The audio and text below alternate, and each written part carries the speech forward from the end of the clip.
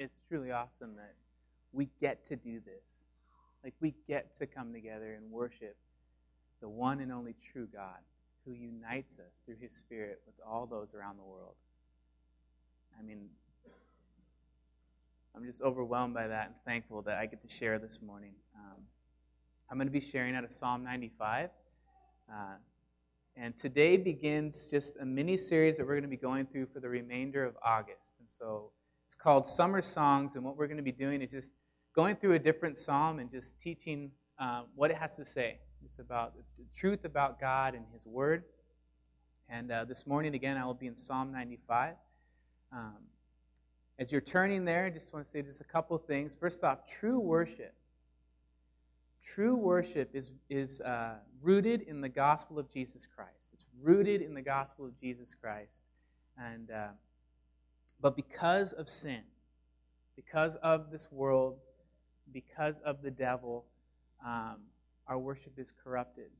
Often we find ourselves frustrated in our time of worship because of these things.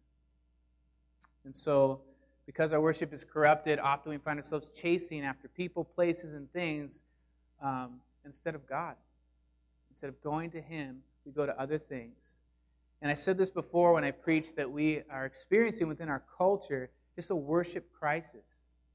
It's the individualistic nature of our culture with social media, pop culture, and technology. Everything's just pining for our attention and our praise. Look at us, look what we can do. Come to us, follow us, like us. We're bombarded by that. And so it's important for us this morning as we get into our Word and we learn from the Scriptures to understand our nature as a worshiper of God. And that worshiping God is the greatest need of our lives. It is the greatest need of our lives. This is what I hope to show you this morning as we go through Psalm 95. So let's open up there. Psalm 95, and let's read together. Oh, come, let us sing to the Lord. Let us make a joyful noise to the rock of our salvation. Let us come into His presence with thanksgiving. Let us make a joyful noise to Him with songs of praise. For the Lord is a great God and a great King above all gods. In His hand are the depths of the earth, and the heights of the mountains are His also. The sea is His, and He made it, and His hands formed the dry land. O come, let us worship and bow down. Let us kneel before the Lord our Maker, for He is our God, and we are the people of His pasture and the sheep of His hand. Today, if you hear His voice, do not harden your hearts, as at Meribah, as on the day of Massah in the wilderness. When your fathers put me to the test and put me to the proof, though they had seen my work, for 40 years I loathed that generation and said, they are a people who go astray in their hearts, and they have not known my ways. Therefore I swear in my wrath, they shall not enter my rest. This is God's word. So what does this teach us then about the nature of a worshiper of God? As we go through, one of the first things we see is that we are to worship with emotion. We are to worship with emotion. Look at verse 1 and 2 again. Oh, come, let us sing to the Lord.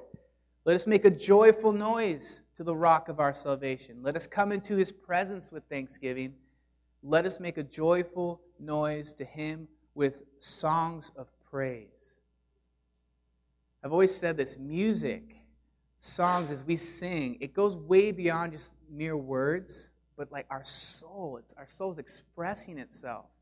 And we see with music can stir emotions in us. It causes us to cry, cause us to laugh, it can cause us to reminisce. There is power in music because it's rooted so deeply in our emotions. We are created as emotional beings. We are meant to feel and express our feelings. And so I love it because when Jesus is approached and He is asked, Teacher, what is the greatest commandment? He doesn't simply say to them, well, follow God and serve people. Even though I know that probably like, isn't that what He said? Isn't that exactly what He said?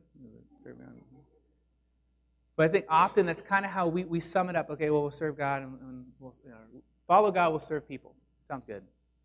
But Jesus, I love when you really look at his words, it's intimate, it's deep, it's beyond that. He says, love God with all your heart, with all your soul, and with all your mind. And love your neighbor as yourself. See, I think we have this tendency of making our relationship with God maybe more robotic or formulaic. And so when God doesn't fit into that, we get frustrated. When people don't fit into that, we get annoyed with them. It's frustrating. Why won't you fit into this formula? But God, he wants us to engage with him with all of our being, everything we have, with every emotion we have, as opposed to going through the motions. God is not interested in us simply coming and playing a part. Okay, well, I'm here. It's Sunday. You're welcome. It's like, no, that's not what he's interested in. He looks at the heart of man. He says, what's going on in there? And he wants your heart. He wants you to expose that and to be real before him, excited before him. So I have 3 kids, and or we, I should say, my wife and I. We have 3 kids, and our 2 girls, I love it. One of my favorite things is when I get home is to watch them kind of express their joy, at least right now, as I come home. And so as I pull in and I get out and I go in the house, they just lose it. They lose it. They're screaming. They're excited. Elsa usually starts dancing. I mean, it just gets weird. It's just like, okay, this is awesome. Like, they're so excited that I'm home, and they're, play with us. I mean, like, you're home. Like, be with us. We're excited. We want to be with you. They just are so overwhelmed with joy. Now imagine what that would be like, though, if I got home and I'm pulling into the driveway and they're already, like, lined up. And as I get out of the car, in just very rehearsed fashion, they're like, Father, we're glad you're home. First, I'd be creeped out. I'd just be like, get back in the car. But I wouldn't want to really engage with them in the same way or the same manner as if they were actually genuine. And actually, like, they are excited to see me. Yes, I do want to play with you guys. I do want to be with you. And I think in the same manner and in the same fashion as a worshiper of God, we should approach God in that way as we come to worship him. Because emotionless worship, it denies our heart's need to express itself before Heavenly Father. Now, with that said, I think it's important to say that we have to also guard ourselves and each other from purely emotional worship, meaning that our worship experience is based on how I feel. So if that's the case, if worship is based on how I feel, then if I feel good, then my worship, it feels good. If I'm feeling so-so, well, most likely my worship's going to feel so-so. If I feel bad, worship's not going to be good because I'm not feeling it. And that can lead to trying to have an experience as opposed to entering in the presence of the Lord. Understanding our place before God as opposed to saying, God, you serve me. We have to, and it's very important for us, and we see also in our text, we have to filter our emotions through who God is and what he has done. And we see this in verse 3, 4, and 5. It says, For the Lord is a great God and a great King above all gods, and in his hand are the depths of the earth, the heights of the mountains are his also. The sea is his, for he made it, and his hands formed the dry land. So this comes right after an emotional outcry of, God, you are awesome. We rejoice before you. We are excited to be with you. But we root that excitement in who he is. Because declaring who God is and what he has done and what he can do, that grounds our emotions. It centers them on the only one who can satisfy our every emotional desire. It grounds those emotions. We also see, as we look at our text, that the psalm teaches that we are to worship with humility. So look at verse 6. Oh, come. Let us worship and bow down. Let us kneel before the Lord our Maker. There is a posture that is necessary for a worshiper of God. And that's both an external but also an internal one. When you realize the worth of God and you give him what he's worth. You realize the worth of God and you give him what he's worth. There's this interesting social experiment that was done, a New York City rescue mission. They were trying to raise awareness of just the ever-growing homeless population there. And so what they did is they had family members that dressed in old clothes, were sitting on the sidewalk in the path of their loved ones as they are going to get filmed to talk about their family. To talk about specifically even this loved one that's on the sidewalk. And so they go there, pass right by the loved one, they do their interview. At the end of that, they're handed a laptop that's showing their loved one outside still. And they also are showing how they just walked right by him. And how overwhelmed and shocked people were. That led to tears, most everybody. That they would go outside and embrace that person they loved. Because that first time they went by them, they did not see them because they did not value them. They didn't see them or see that person as someone of any worth. Therefore, they never looked at them. But when realized who it was, the value of the relationship that they had with that person, it changed everything. It changed their perspective. It led them to tears. And one person literally runs out to their loved one and is just like, I can't believe I just did that. I cannot believe I just did that. It changed their outlook. Do we realize the value of our God? Do we realize the value of our God?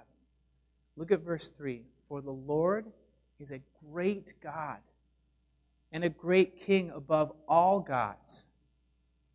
The psalm is inviting us to the great privilege of worshiping a great King, a great God above all gods.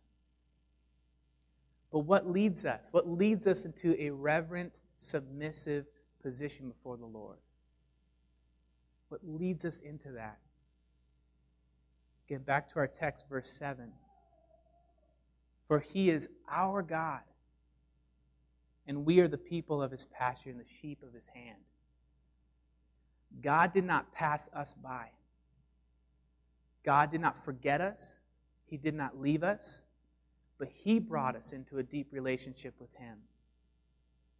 He brought us into a deep relationship with him. So the God of infinite worth, our great King, he showed us his great love in this, that while we were still sinners, while we were worthless, he died for us.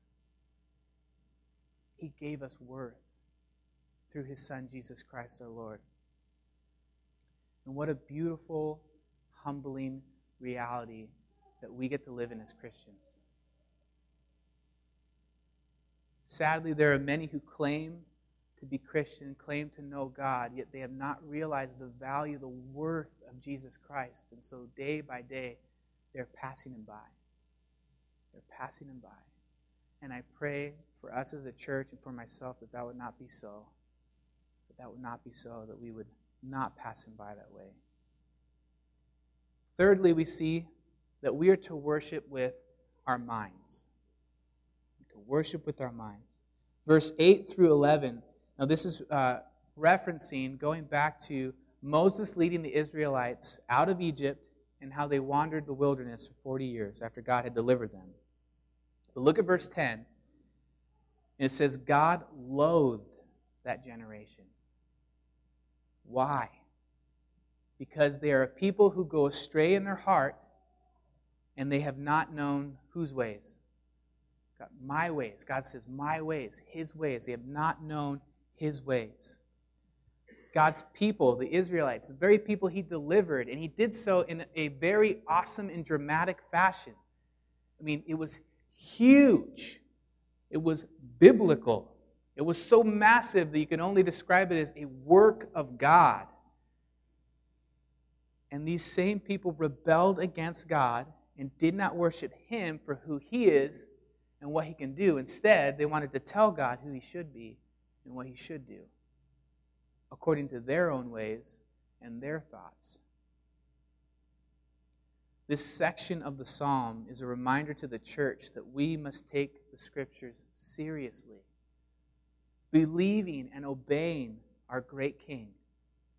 This means we engage our minds as we study the Scriptures, that we would know the story of God, that we know the character of God. We would know the life, death, and resurrection of our Lord, Jesus Christ, God's one and only Son. Paul, in his letter to the Philippians, said to them in Philippians 4, verse 4, he says, "Rejoice in the Lord always. Again I say rejoice." So we have this worship, this declaration of come before God and worship Him. And then he says, let your reasonableness, so your practical, sensible, rational, level-headedness be known to everyone. Why? Because the Lord is at hand. The Lord is at hand. He goes on then to say, finally, brothers, whatever is true, whatever is honorable, whatever is just, what is pure, whatever is lovely, whatever is commendable, if there is any excellence, if there is anything worthy of praise, think about these things. What you have learned and received and heard and seen in me, practice these things, and the God of peace will be with you. In other words, engage your mind to the glory and worship of God. Engage your mind to the glory and worship of God. Now, this is another area where we have to guard ourselves and guard each other from. Because purely heady or lofty worship quickly becomes prideful. It quickly becomes critical, and often can be described as compassionless towards God and towards His people, specifically anybody who is more emotional.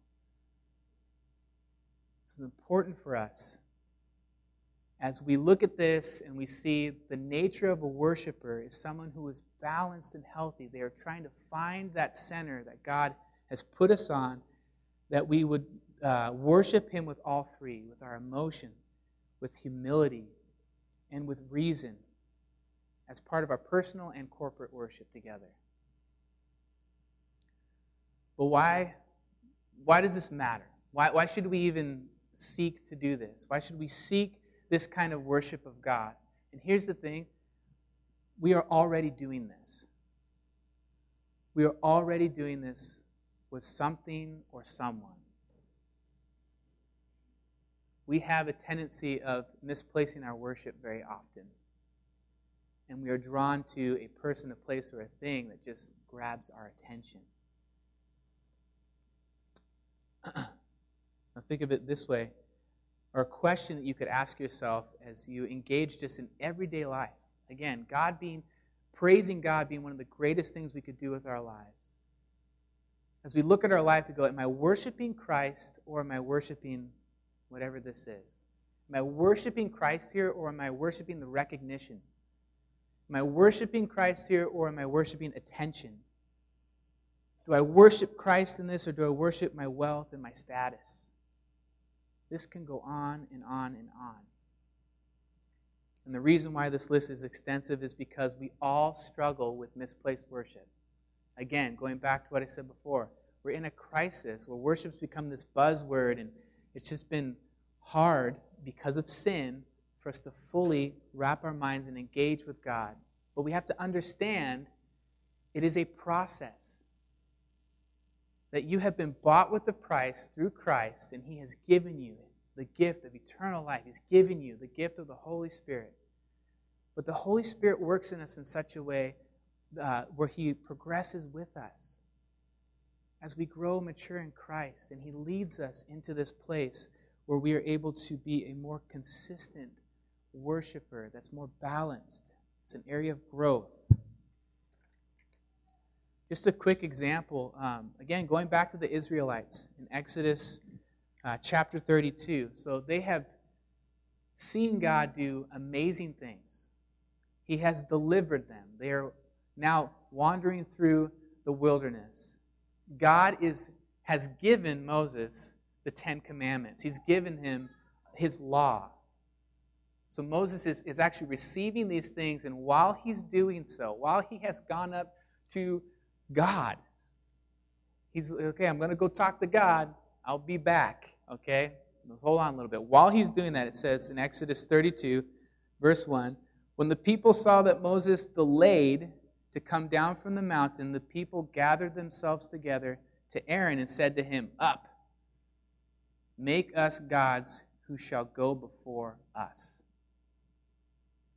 They then proceed to make themselves a golden calf that they worship, they sing praises to.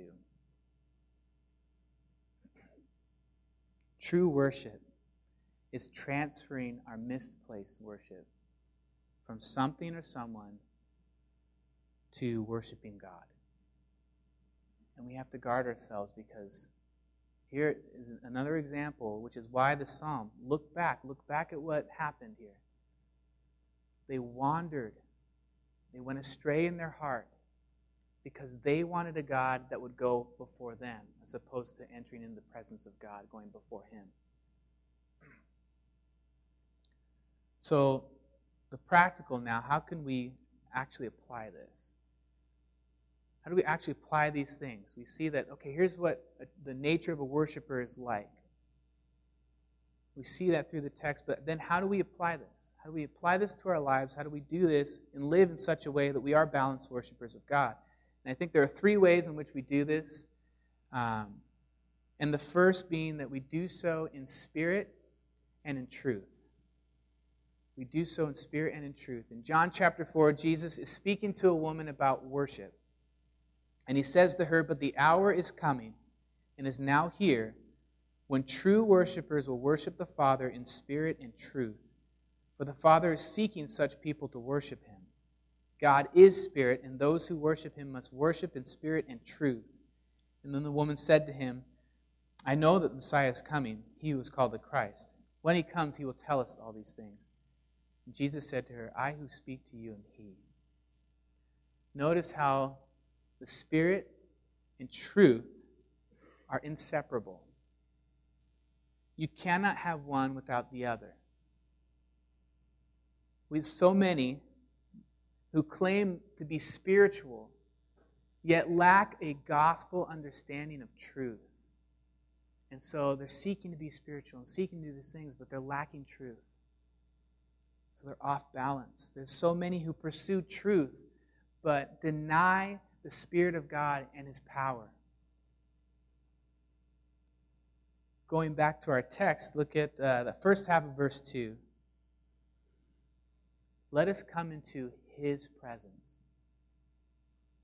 Let us come into His presence with thanksgiving. Again, noticing that the difference there.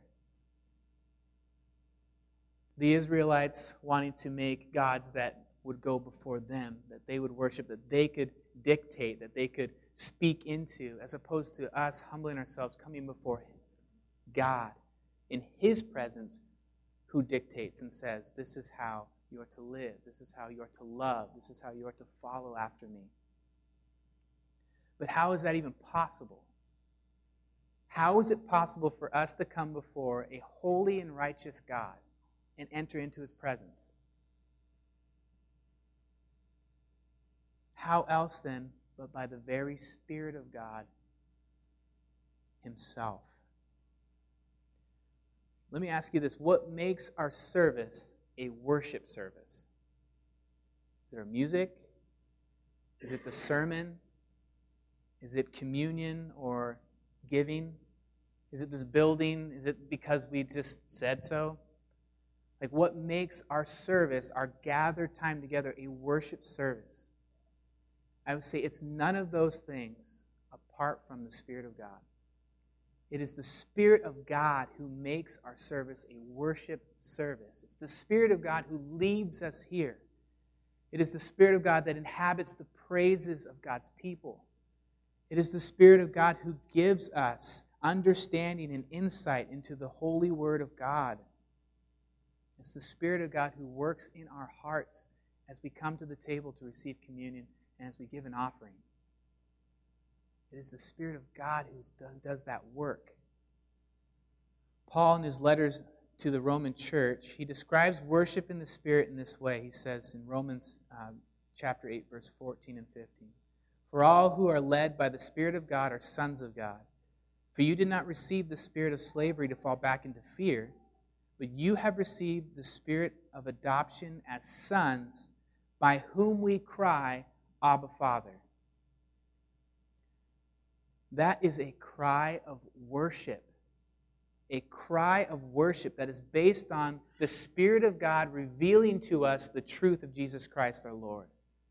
Spirit and truth. Secondly, we see as we seek to apply these things to our life to be a balanced worshiper, is that we are to fellowship with His people. We are to fellowship together. Look closely at our text again this morning and notice all the pronouns that are used to describe our worship. Come, let us sing to the Lord. Let us make a joyful noise to the rock of our salvation. Let us come into His presence with thanksgiving. Let us make a joyful noise to the Lord.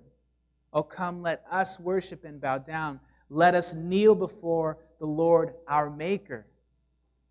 For He is our God, and we are the people of His pasture. Without the body of Christ, our worship is one-dimensional. It is not truly balanced. And unfortunately, there are many who like to lone wolf their Christianity. I don't need the church. They're just a bunch of hypocrites anyways and sinners. I'm like, hello. Yes, we know this. But they're missing out on the wholeness of worship that God desires for them to have. God's people, as we worship together, it's only through interacting with each other that we're able to draw things out in one another that you just wouldn't on your own, or that you would with just one other person. So there are things that that I will draw out in you, and that you will draw out in me that I never would apart from you, and that will enhance my time of worship. That will draw me into a place where I am just thankful that I have a family that cares, a family I can worship with, a family that desires that I would be closer to the Lord. And that's my desire for you. I always found it funny, the whole lone wolf mentality, because you don't see this in nature. There's a reason why wolves are in packs. A wolf cannot survive on its own. It's a fact. A wolf will die if it's not in a pack. We need to be together. I also think it's very fitting that Peter in his letter says that the devil is like a lion. He's like a lion who wants to kill and destroy and to steal everything from you. Well, how do lions hunt? It's interesting when you actually see that kind of stuff where it's they don't just run into a herd but they surround a herd and they spook the herd until one from there leaves. And once one has left the herd, they attack and they kill.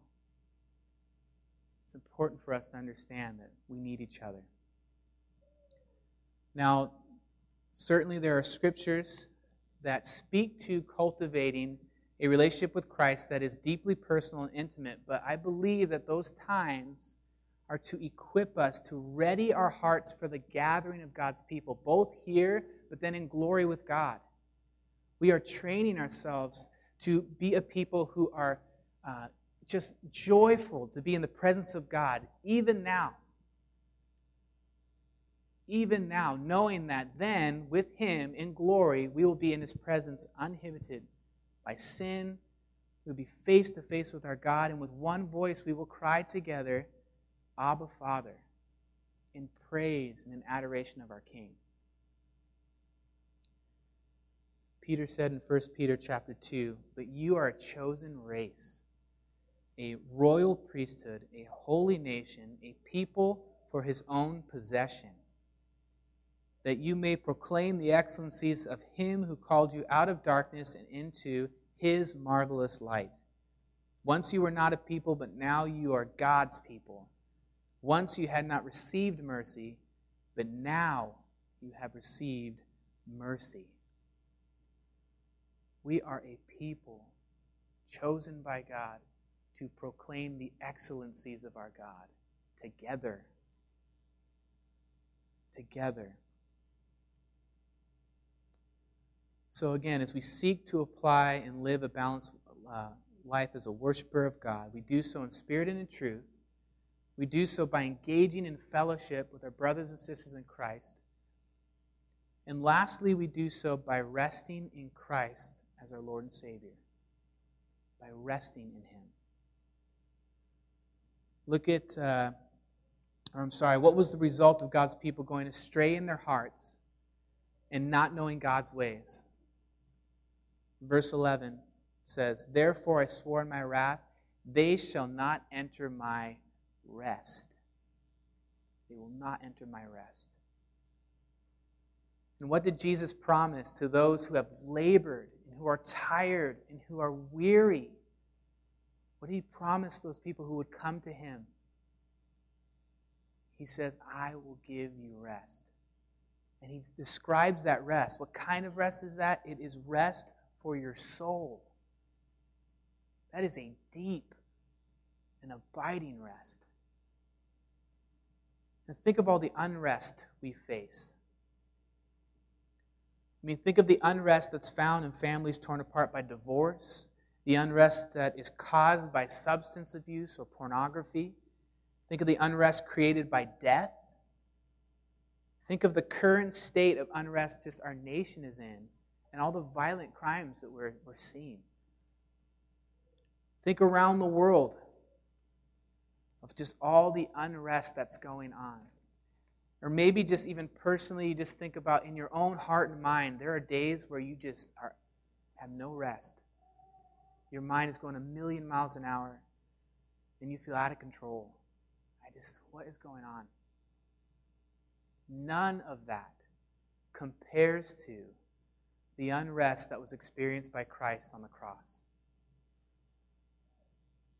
Jesus became the worst sort of unrest so that the Christian could experience deep, abiding rest that satisfies the soul. This is the kind of rest we're desperately seeking, is it not? This is the kind of rest that we're just, I want that. I seek that. I need that.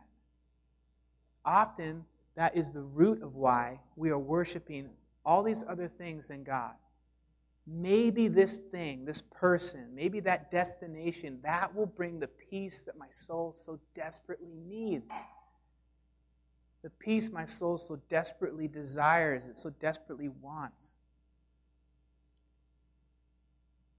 But that kind of peace is only found in Christ and in Christ alone. So I invite you to come into that rest. Come into that rest. Rest in Christ and the work that He accomplished on your behalf. We could not have done it on our own, nor can we earn it. It is a gift given to us by Jesus Christ our Lord. So I invite you into that as we continue in a time of worship through music, as we come to the table for communion, as we give an offering. I invite you to do all those things with emotion, with humility, and with reason, with a renewed mind in Christ. Let us seek to worship Christ in spirit and in truth, in fellowship with one another. Fellowship with one another. And let us rest in the gospel of our Lord Jesus Christ, the only one worthy of our attention, the only one worthy of our adoration, the only one worthy of our praise. So, come. Let us worship and bow down.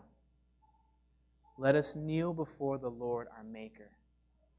For He is our God, and we are the people of His pasture. We are the people of His pasture. This is the invitation we have received from Christ.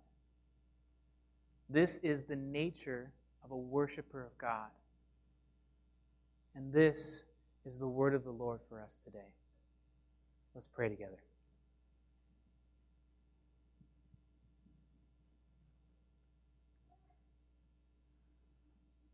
Father, thank you for our gathered time, Lord.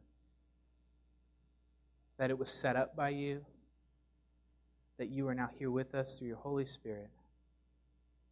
And I pray, Lord God, as we continue to engage with you and with one another, we would do so with all of our being, knowing that we have been renewed in Christ. We have been made new, made alive. And we've been made alive to worship you above all other things.